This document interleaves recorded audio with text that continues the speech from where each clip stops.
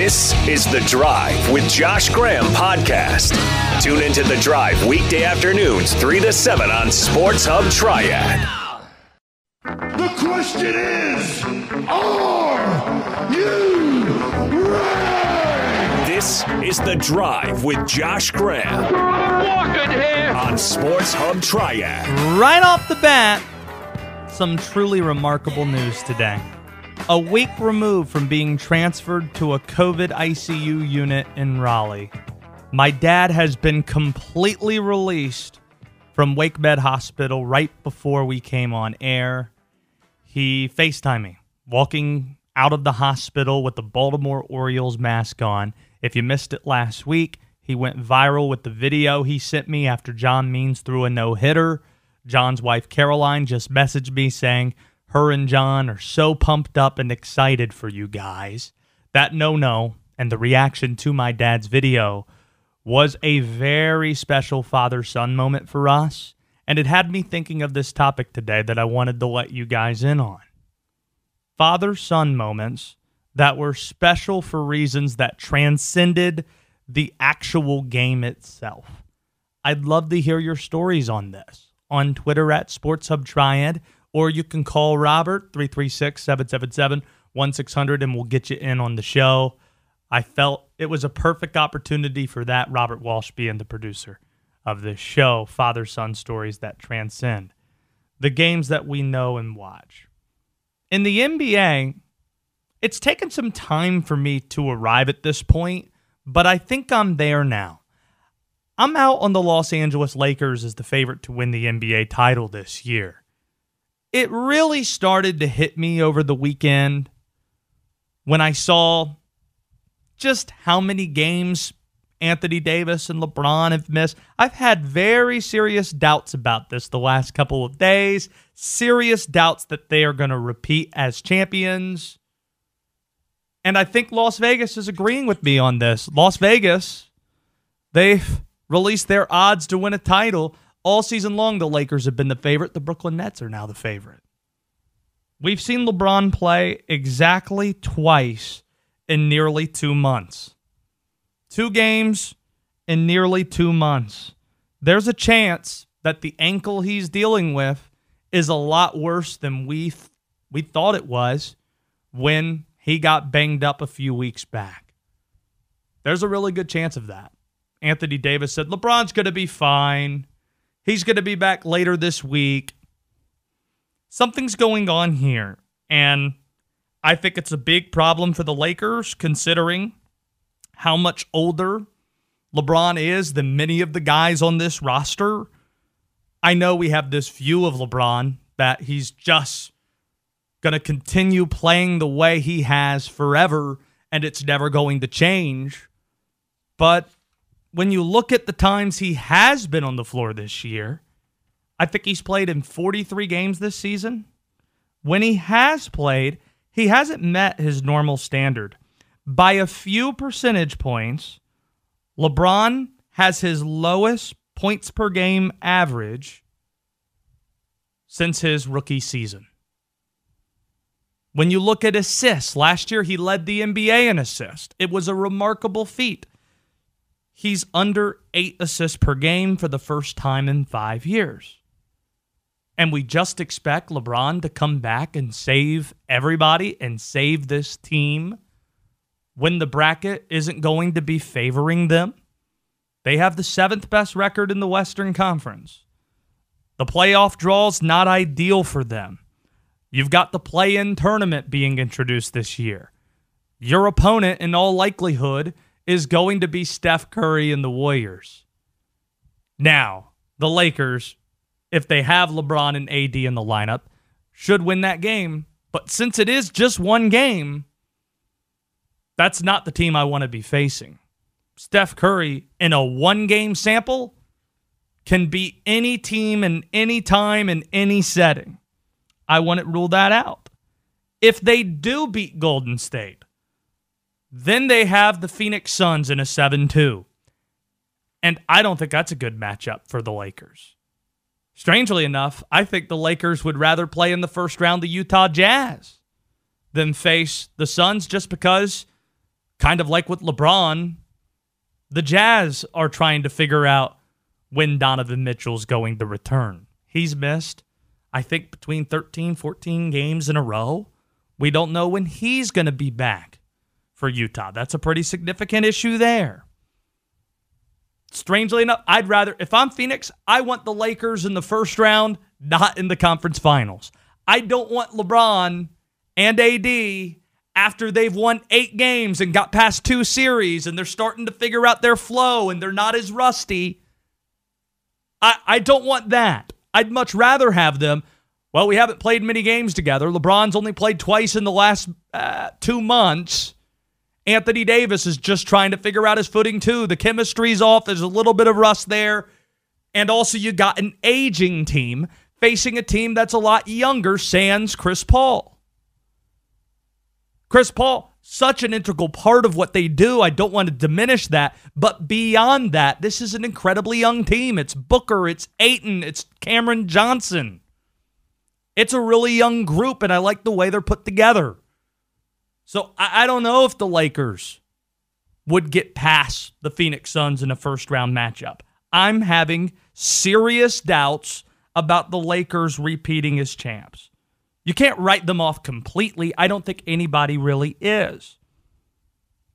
But I can name 3 teams right now that I like more than the Lakers. I like their chances more to win the title. Brooklyn, Philadelphia, and Phoenix. Yes, the Phoenix Suns are in that mix. There are a ton of teams I think can win. Robert, you let me know if there's anybody else you'd add to this. I think there are 3 teams in the West, 3 in the East I could see holding up the trophy, that I could see winning the Larry O'Brien.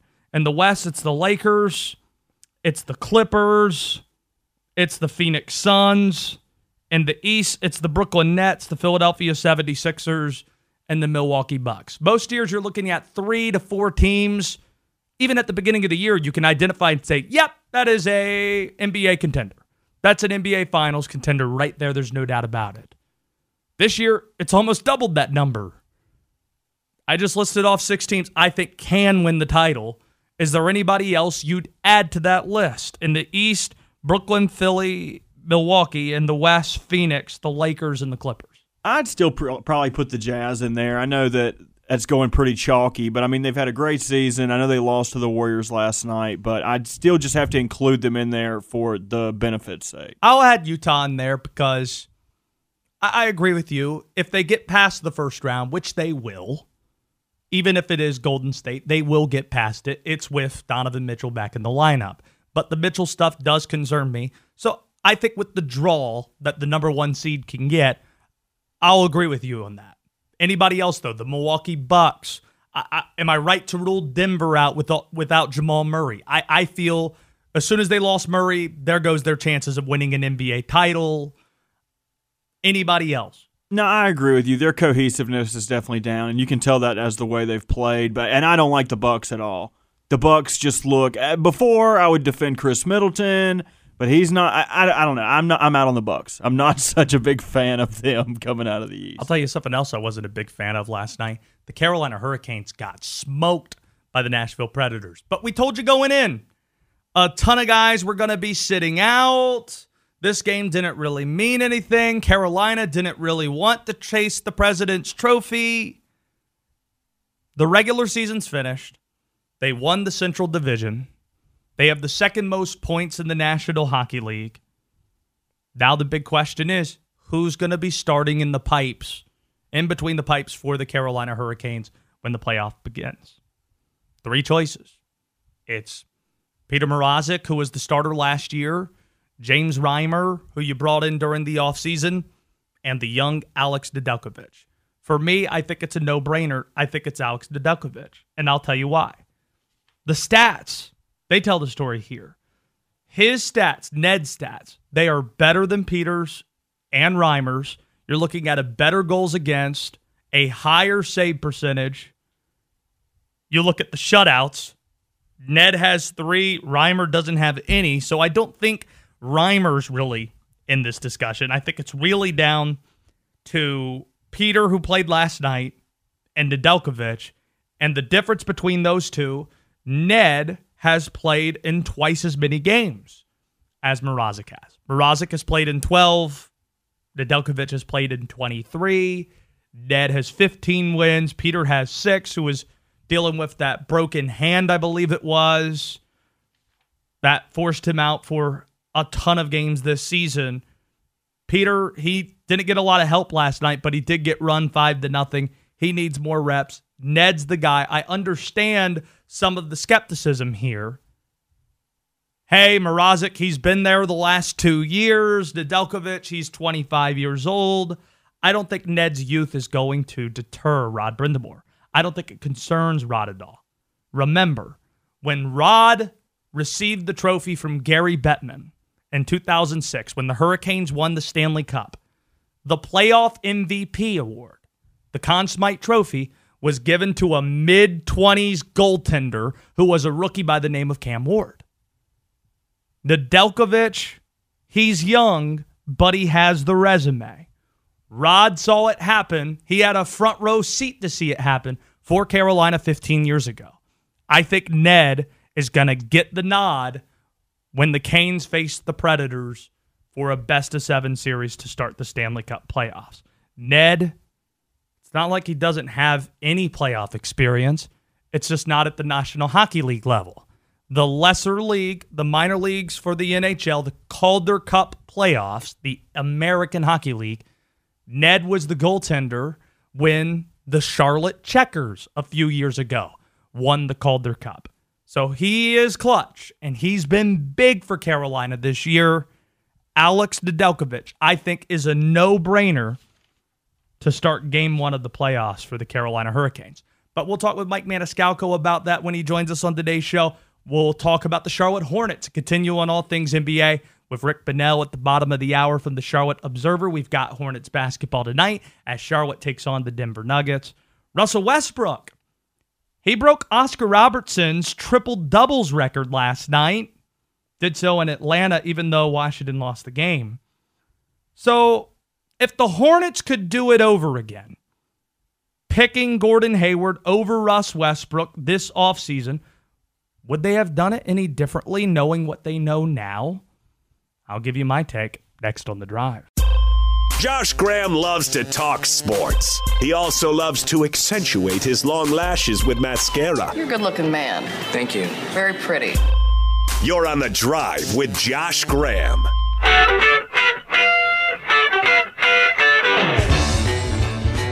Listen to Hornets basketball tonight, right here on Sports Hub Triumph. The Denver Nuggets will be at Spectrum Center tonight. 4 games remaining in the regular season. Make sure to listen to Sam Farber's 7 o'clock tip at Spectrum Center. An injury update that we were given yesterday.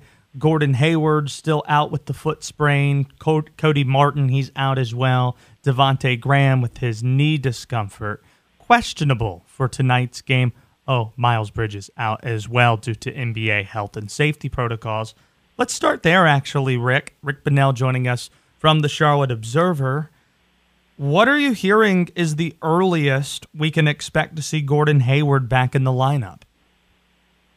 Josh, the best way I can answer that question, and this also applies to Miles Bridges and Cody Martin, is I don't know, and I don't think anybody else knows. I mean, it really is. It's much easier to project that it would be a surprise if Devontae didn't play by the end of the week. Everything else is very, very open-ended. Gordon has a soft tissue injury. Foot sprains, I went on the Mayo Clinic website and looked them up, and there's an amazingly wide spectrum of recovery times for those. I think the best way I can describe that without talking all around it is I did an interview with Gordon last week, and he said to me, I'm optimistic and I'm hopeful, but I'm not making any promises. And that led me to believe, particularly after he wasn't able to participate all in practice yesterday, that no one should have an expectation of him playing the rest of the season. He's on Twitter at Rick_Bonnell. We haven't seen him since April the 2nd. Have the Hornets exceeded your expectations this year, Rick? Probably they have exceeded my expectations less than most people's. And what I mean by that is when the NBA rolled out what the format for this play-in tournament was going to be, I didn't see any reason why they could not be in contention for that. So in that regard, the fact that they're going to finish somewhere between 7th and 10th in the East, that didn't particularly surprise me. I think, honestly, Josh, the fact that Borrego's teams have consistently had a better record than Vegas projects for them, I think that's two things. One, I think there's just an incredible amount of sort of pent up looking at the glass half emptiness towards this organization. And two, one thing we know for certain, James Borrego is pretty good with whatever you give him, making the best of it. Read Rick on at charlotteobserver.com in the pages of The Observer. Rick Bonnell joining us from the Charlotte Observer on Twitter at Rick_Bonnell. Due to injuries across the league, Rick, LeBron, Donovan Mitchell, Jamal Murray, just a few to name, Gordon Hayward, of course, as we just talked about. I anticipate... Jaylen Brown most recently. Oh, yeah? That's a big one. That's another one, too. I really anticipate the playoffs being particularly entertaining. Who do you look at as the favorite right now in the NBA? That's a really interesting question. Because the betting odds just changed. It was playoffs. Yes, because the betting odds literally just changed recently, where the Lakers were the favorite, but of course, not having seen LeBron play more than twice over the last close to 2 months, it's changed things a bit, and now the Brooklyn Nets are the betting favorites. Josh, here's what's interesting about that. I would not be putting down money on the Nets. And the reason I wouldn't is because those people have not been the three main characters in that play hardly have ever been on the same court. We don't know what they're going to be like, and I think there's a presumption that that a switch is going to be flicked and everything's going to be okay. And I think the Sixers are kind of enjoying their circumstance where they're going to go in as the top seed in the East, and yet there's really not any pressure at all whatsoever on the Sixers. I think they're going to be a really, really tough out. I will tell you somebody who I don't think is a contender. Every time I watch the Milwaukee Bucks this season, I'm underwhelmed. That is an incredible collection of talent. I thought Drew Holiday was a terrific acquisition on their part, but there's something about that team this season that the collection of their parts seem to be less than the talent on that roster, and that surprised me because I think Bud's a pretty good coach. Yeah, I'm with you on that, and it could be a really interesting first-round matchup. If the season ended today, and we're pretty close to the end of the season, it would be a rematch of what we saw in the bubble between Milwaukee and Miami, who, of course, went to the finals. Rick Bonnell here with us. Usually, there are 3 or 4 teams you can identify pretty easily. Oh, yeah, those are the title contenders. You could maybe even pick them out at the beginning of the year. This season, though, I'd probably multiply that number by 2. 6, 7, you could argue maybe 8. Would you agree with me that people seem to be really quick to write off the Utah Jazz? It's crazy. It's crazy, and I think a lot of that just has to do with people haven't watched them. The same with Phoenix, too. I think if the Lakers match up with Phoenix in a 7-2, if I'm Phoenix, I'd much rather face the Lakers in the first round than face them potentially in a conference finals setting. I'll tell you what, I think that's the same deal. A lot of people writing off Phoenix and a lot of people writing off Utah. There is a scenario. I listened to Brian Windhorst talk about this on his podcast this morning when I was out on the Greenway, where the Jazz might not face the Clippers, Suns, or Lakers until a conference final. Wow. That's a pretty pleasant draw. Yeah, and if Donovan Mitchell, that's the biggest thing. If Mitchell comes back and he's healthy, I think they just have too much for Golden State, even though I know some probably in the media who haven't been watching all year will be very quick to say, oh, Golden State with Steph could give them problems. No, they just don't have enough. And then beyond that, what you're saying is very true, that the draw could be very good for Utah. And if they get through a couple of rounds, and this is for a lot of teams, cross your fingers, stay healthy, they very well could be one of those teams you're talking about. But do you agree that the field is a little bit wider than we normally see going into a playoff? Yeah, and I'll tell you two things that I think will be really interesting. One, I think that nobody wants to see the Washington Wizards, particularly in a one-game play-in situation, and that could be the thing that's the bear trap for the Hornets. And the other thing is, there's something really intriguing and unknown about the Denver Nuggets. I think that Murray hurt them a whole lot, but that team in a 3 or 4 game series as opposed to, their results over a month, I just think that they're a team that could really screw this draw up. And we'll see if they have anything for the Utah Jazz potentially in the second round, something to keep an eye on. Rick's on Twitter at Rick_Bonnell. Read his stuff at the Charlotte Observer. He'll be out, of course, at Spectrum Center a little bit later on tonight as the Hornets take on the aforementioned Denver Nuggets. Thanks so much for the time, Rick. Sure thing. Bye-bye. You got it. Rick Bonnell joining us here on WSJS Sports. Transitioning things back to the Carolina Hurricanes. Canes fans, some who probably didn't even know that a lot of guys were going to be sitting out last night, were kind of surprised Carolina got waxed by Nashville 5-0. I understand it if you're not really seeing the context and the details. You look at it, Nashville beat Carolina on Saturday and beat them badly last night. Goodness, is this a team you want to face in a best-of-7 series? To me, last night meant absolutely nothing, and Rod Brindamore felt the same exact way. This is what he said after the game. Not much. We're going to flush it. I think we played 56 games. 55 games we were in every one.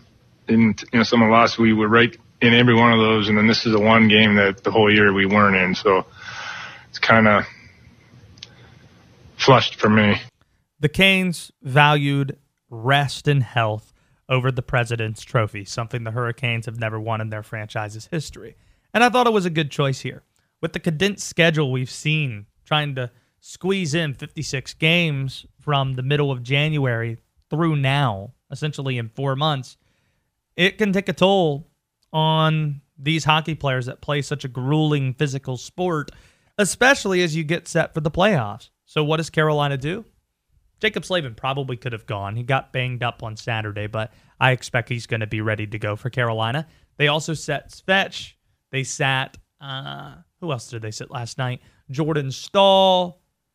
It wasn't the full B team, but it essentially was a B team for Carolina, just valuing some rest, and it was well-earned rest for clinching the division. It's also a deal where, how is this going to hurt you? Oh, you might not have home ice in the Stanley Cup, which is only relevant if you get past the first 2 rounds and the round after that. If the only way this is relevant and hurts Carolina, this decision, is if they go to the Stanley Cup and they're facing the Vegas Golden Knights and that series goes to 7 games. That's the only way that last night's decision hurts what Carolina's built this entire season. But consider this. What Rod's saying there is absolutely true, that Carolina's pretty much been in every other game this year. The only other time before last night that Carolina had trailed the game by 3 goals or more was February 24th against the Tampa Bay Lightning, and they only trailed by 3 goals for 35 seconds. Tampa hit an empty netter with 35 seconds left to go and won that game by 3 goals. The rest of the season, Carolina has not trailed a hockey game by more than 2. That is a remarkable deal. They earned taking last night off, and I felt it was a good decision for Carolina. I really do. Here's what I want to do. So that's a look at the NHL playoffs Carolina closing the regular season, getting set for the Nashville Predators. We still haven't gotten the official times for when that's going to begin. I want to look at the NBA playoffs. Using the current standings, I'm going to make my playoff picks. We'll go through the whole bracket and tell you how the play-in's going to work, all of it, next on The Drive. And now, on with the show. Showtime. You're on The Drive with Josh Graham on Sports Hub Triad.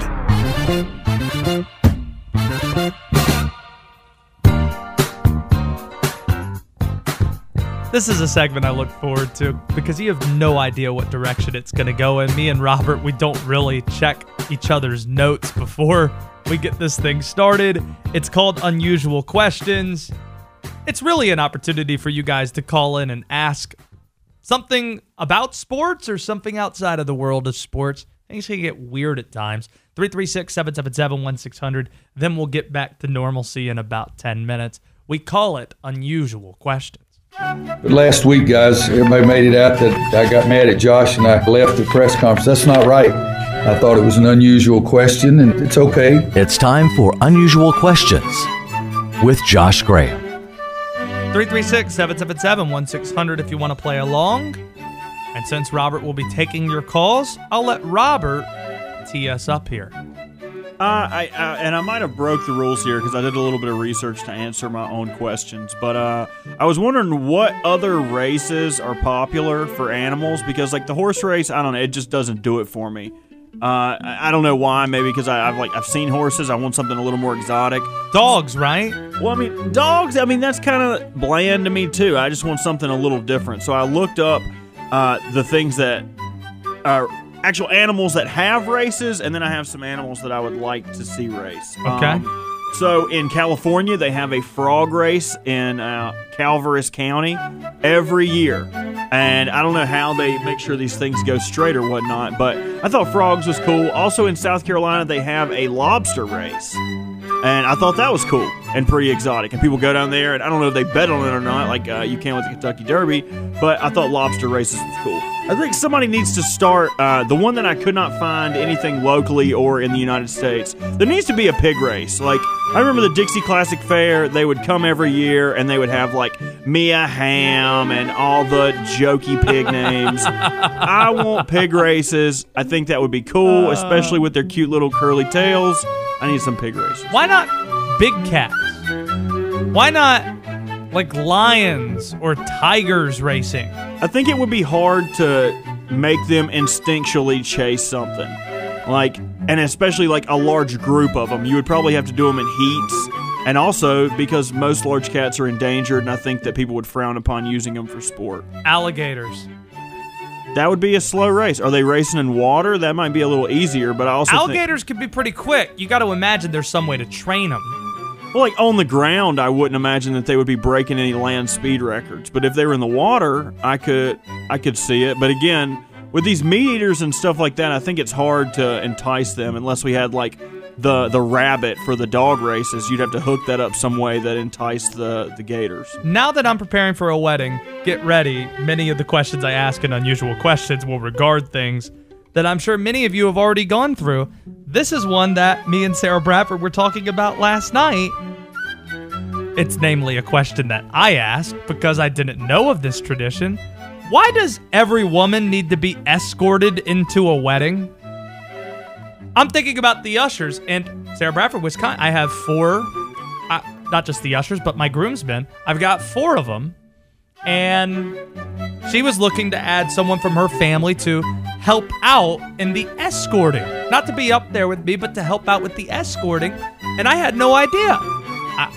Granted, I'm not a woman, so I never really dealt with this, and I haven't noticed it. And I've been to some nice weddings, but apparently it's tradition that every woman be escorted to her seat at a wedding. Why is that? No idea. Probably just another one of those things that's the way we've always done it. I know, like, the whole dad taking the daughter down the thing is like him giving her away. Let me be clear. If it's somebody in the family, you're talking about parents, grandparents of the bride and groom, yes, they should be escorted. But there's no reason why my friend here in Winston-Salem that I've been hanging out with the last couple of years should be escorted by somebody who is a groomsman in my wedding, right? The groomsmen have a lot of other things to tend to. Least of their concern should be somebody I haven't seen in a handful of years and is perfectly equipped to escort themselves. Probably doesn't deserve any preferential treatment here. 336-777-1600 is the number. Garbage Mike, do you have something for me on escorts? Josh, I don't have anything for you on escorts, but just some more of advice. As a man who's done what you're about to do, don't ask her any questions about the wedding. That is not your job for the day, my friend. Or maybe don't ask questions on your radio show that the parents also listen to. Her parents listen to this radio show. Yeah, the only question you need to ask the future Mrs. Josh Graham is, what time do I need to be at the wedding? That's right. All right. Good advice, Garbage Mike. I appreciate that. Also, hey, what are we going to do for your bachelor party, Josh? That does qualify as an unusual question. I'll answer that. Yeah. Thank you for the call, Garbage Mike. Okay. I'm leaving it up to my brother and B-Dot. B-Dot is going to be a part of my groomsmen crew. That's a true story. That's not a joke on social media. So B-Dot and my brother are going to come up with something, and I'm sure Robert is probably going to help B-Dot in terms of, you know me well enough. You're the only tie that B-Dot has to anybody that knows me really close. In fact, you can come if you want to be at the bachelor party, but I have no idea. I'm leaving it up to B-Dot and my brother. Since Sarah Bradford's parents listen to this, it would be a terrible time for them to just pop in here and then you're asking about escorts. Like, yeah, what's the deal? Where can I get some escorts at for my wedding? That's not the type of escorts. Party. That's not the escorts we're talking about here. Nope. Robert, next unusual question. I was listening to Meatloaf walking in to work today, and I've always dug the dude, but, like, why is he always singing about denying women? Or, like, at least when he gets with them, then he's, like, out like a bat out of hell. Like, literally, Paradise by the Dashboard Light. 2 out of 3 ain't bad. Anything like that. He's always getting rid of women. Like, maybe you should do that for love. I mean, if you looked at the dude, he's not the most attractive guy. He kind of looks like the boulder that chases Indiana Jones out of the cave. And he's shutting all these women down. I just don't understand. Is it like the Kevin James situation, like King of Queens, where like the fat main character is like attractive? Because however I get into that realm of possibility, that's where I would like to be. So Kevin James, Meatloaf, however you guys hook that up, let me know. It's a great question, and I think it's best left being unanswered. I'll close out with this. Is there gas pumping decorum? Specifically, I'm talking about, Robert, last night it was a very long line given the impending, maybe future gas shortage that we're going to be looking at. You know, there's this passing lane that you can get in front of somebody if you need to get in the tank in front of them. Most people I've found, Robert, are perfectly okay waiting for both cars at the tank to be finished, and then the next 2 cars roll up together. Is that the proper decorum, or are you somebody that sees if the front car is already finished, you'd be willing to pass the back car still pumping their gas and then backing into that pumping station? Yeah, I would have no problem with that. Mostly because I'm trying to keep it moving, and I understand that that's going to help with efficiency. And if somebody else wants to honk or be mad about that, my favorite place to just completely ignore someone is a gas station parking lot. Yes, that's the other question that I had. Is there any acceptable time to start small talk with somebody at the gas station? No, I would put a gas pump up there with a urinal. Really? As far as do not talk to me. Yeah, because I'm not trying to get caught up, man. I have nothing. I'm trying to make a mad dash to be as efficient as possible. Can I tell you what my move is? If somebody's wearing a sports team hat or gear, I'll usually just say, go whoever that team is. as just a friendly thing to say to somebody. See, that's It's not even a conversation starter, but sometimes it is. All I say is, go whoever that is. It usually puts a smile on their face. I try to stay away from that. If I'm trying to put a smile on somebody's face, I'll just honk at an old person in their front yard. They love that. They will always wave back at you. And that's been Unusual Questions.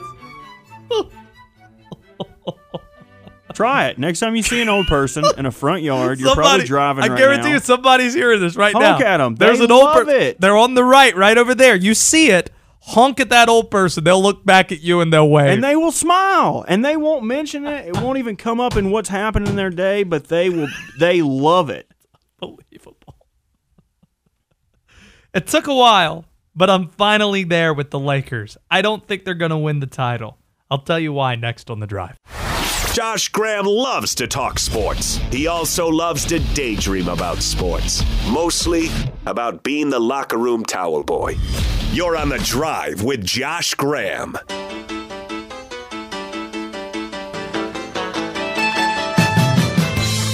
So the Hurricanes closed the regular season last night with a thud against the Nashville Predators, 5-0. But if you're concerned about that, and the Hurricanes losing Saturday to Nashville as well, consider this stat here that comes to you courtesy from the head of PR from the Canes, Mike Sondheim, that before last night, Carolina has trailed by 3 goals in a game for 35 seconds the entire season, and that was against Tampa on February the 24th, an empty net goal late, and then the final 35 seconds of the game passed, and that's the only time Carolina trailed by 3 goals until last night, where Carolina, of course, benched many of their familiar names, getting set for the postseason, as Rod, as we talked with him last Friday about, clearly valued rest and health considering how condensed this regular season has been and how Carolina locked up things on Friday night in the Central Division. Mike Maniscalco now joins us, the voice of the Canes. How close were you, Mike, to being held out for undisclosed reasons? No, I'm a gamer, Josh. I show up as long as I'm at the building. Let's keep going. So, do you have any idea? I see this tweet here from John Shannon, who covers the league, saying, we know the NHL regular season is going to end at around 4 p.m. Mountain, 6 p.m. Eastern in Calgary next Wednesday, which means the North Division, series that are set to start in Edmonton and Toronto, can start as early as that night, next Wednesday, May the 19th. It will not start earlier than that. What do you know about possible time frame Carolina and Nashville that series can begin? Nobody has told me a word. All I know is evidently Boston and Washington are starting on Saturday, so if you want to connect the dots, I would say throw a lawn dart and say sometime this weekend or early next week the Central Division playoffs will get underway. I've heard the arguments when it comes to who's going to start in net for Carolina whenever this series begins. Peter Mrazek, his playoff experience, that's something that's valued.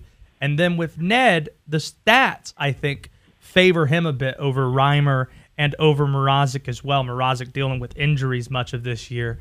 What I look at and why I think Ned has the edge is because I don't think Rod Brindamore's worried at all about him being in his mid-20s and not having NHL playoff experience, considering the Calder Cup and also considering Carolina, winning a Stanley Cup with the mid-20s kid who was a rookie by the name of Cam Ward in 2006. Do you think Ned is the favorite to start when this series begins? I honestly, I don't think it matters who they start with because you referenced 2006. The starting goaltender heading into the playoffs that year was the veteran Martin Gerber, and then they turned to the rookie. And Cam Ward went on to have that magnificent run through the postseason. He was named the Conn Smythe Trophy winner. So Rod Brindamore can lean on that as he was the captain of the team that won that Stanley Cup. Honestly, I don't think that there's a wrong choice because if you look at the numbers, Josh, and I know that you're a big numbers guy, all James Reimer does is win. He's got 15 wins on the season, and in his career against Nashville, he's 7-1. Peter Mrazek has had, and I think you throw out last night's game for everybody, except maybe the confidence of a few of the Predators players. You look at what Peter Mrazek has done in his career against Nashville; it's been outstanding. He is, of course, proven in the postseason for the Canes.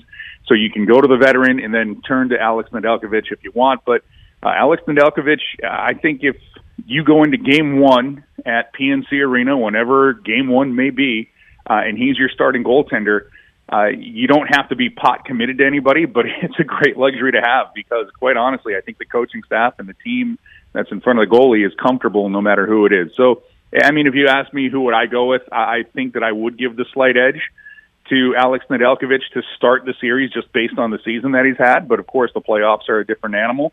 And for Rod Brind'Amour, he's got a couple of different cards he can play. But I think Game 1, I wouldn't be shocked if it's Alex Nedeljkovic over Peter Mrazek. But, same time, if they decide to go with the veteran and have the rookie ace up their sleeve, if that's how they want to play it, I don't think there's a wrong answer for the Canes how they're going to start the series in goal.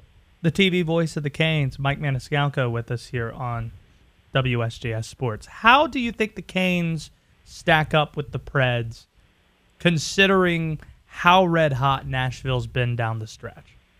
That's funny because this is going to be a coach answer for you, Josh. That only matters if it matters because I've seen teams stumble down the stretch and then go on and dominate the postseason. I've seen teams get hot at the right time, and that can spur them to a long run in the playoffs. It's not just for the Stanley Cup playoffs, but for everything that we've ever seen. In baseball, you've seen teams limp down the stretch and then catch fire. Same thing in the NBA. I really think what matters is, especially in hockey, how good is your goaltending? How good is your special teams? And the Canes have good goaltending, good special teams, because I am a big believer once you get to the postseason, it's kind of the rule of Italian racing. What's behind you doesn't matter.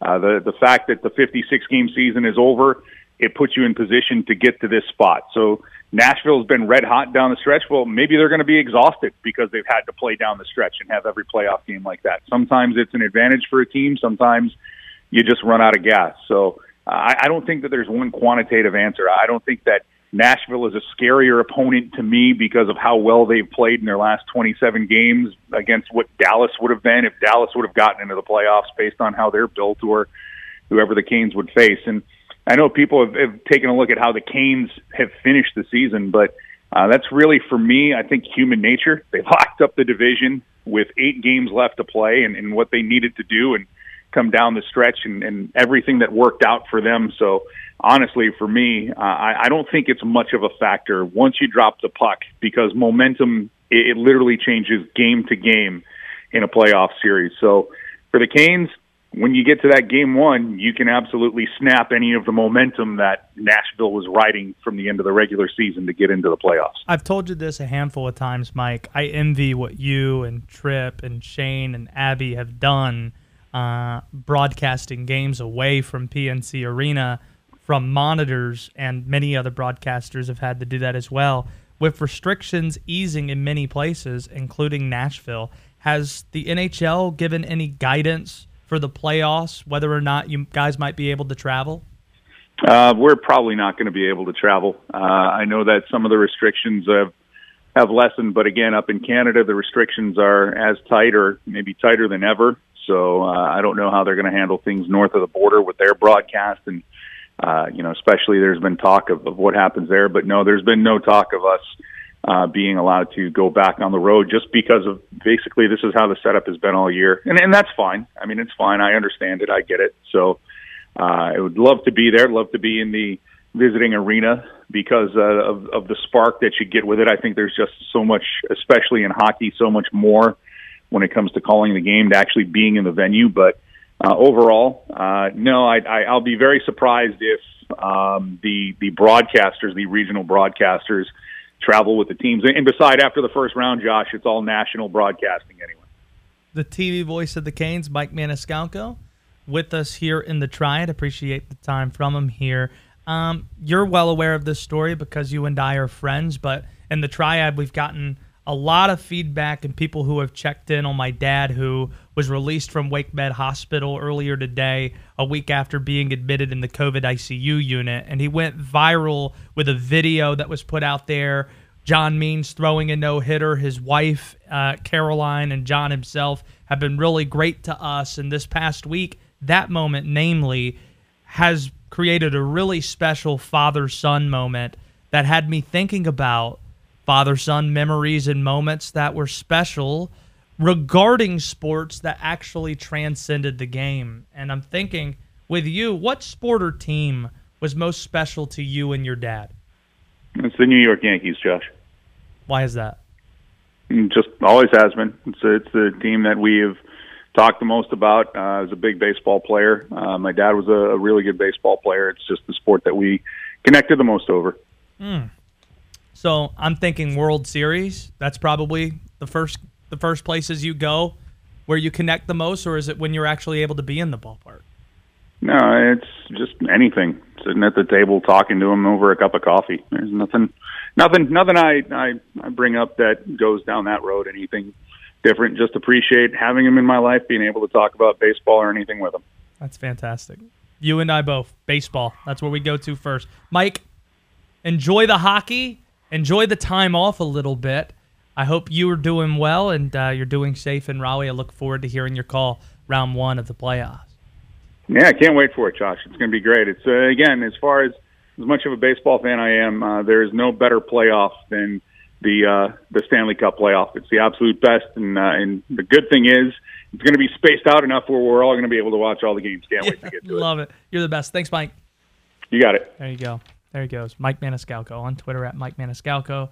TV play-by-play voice of the Canes.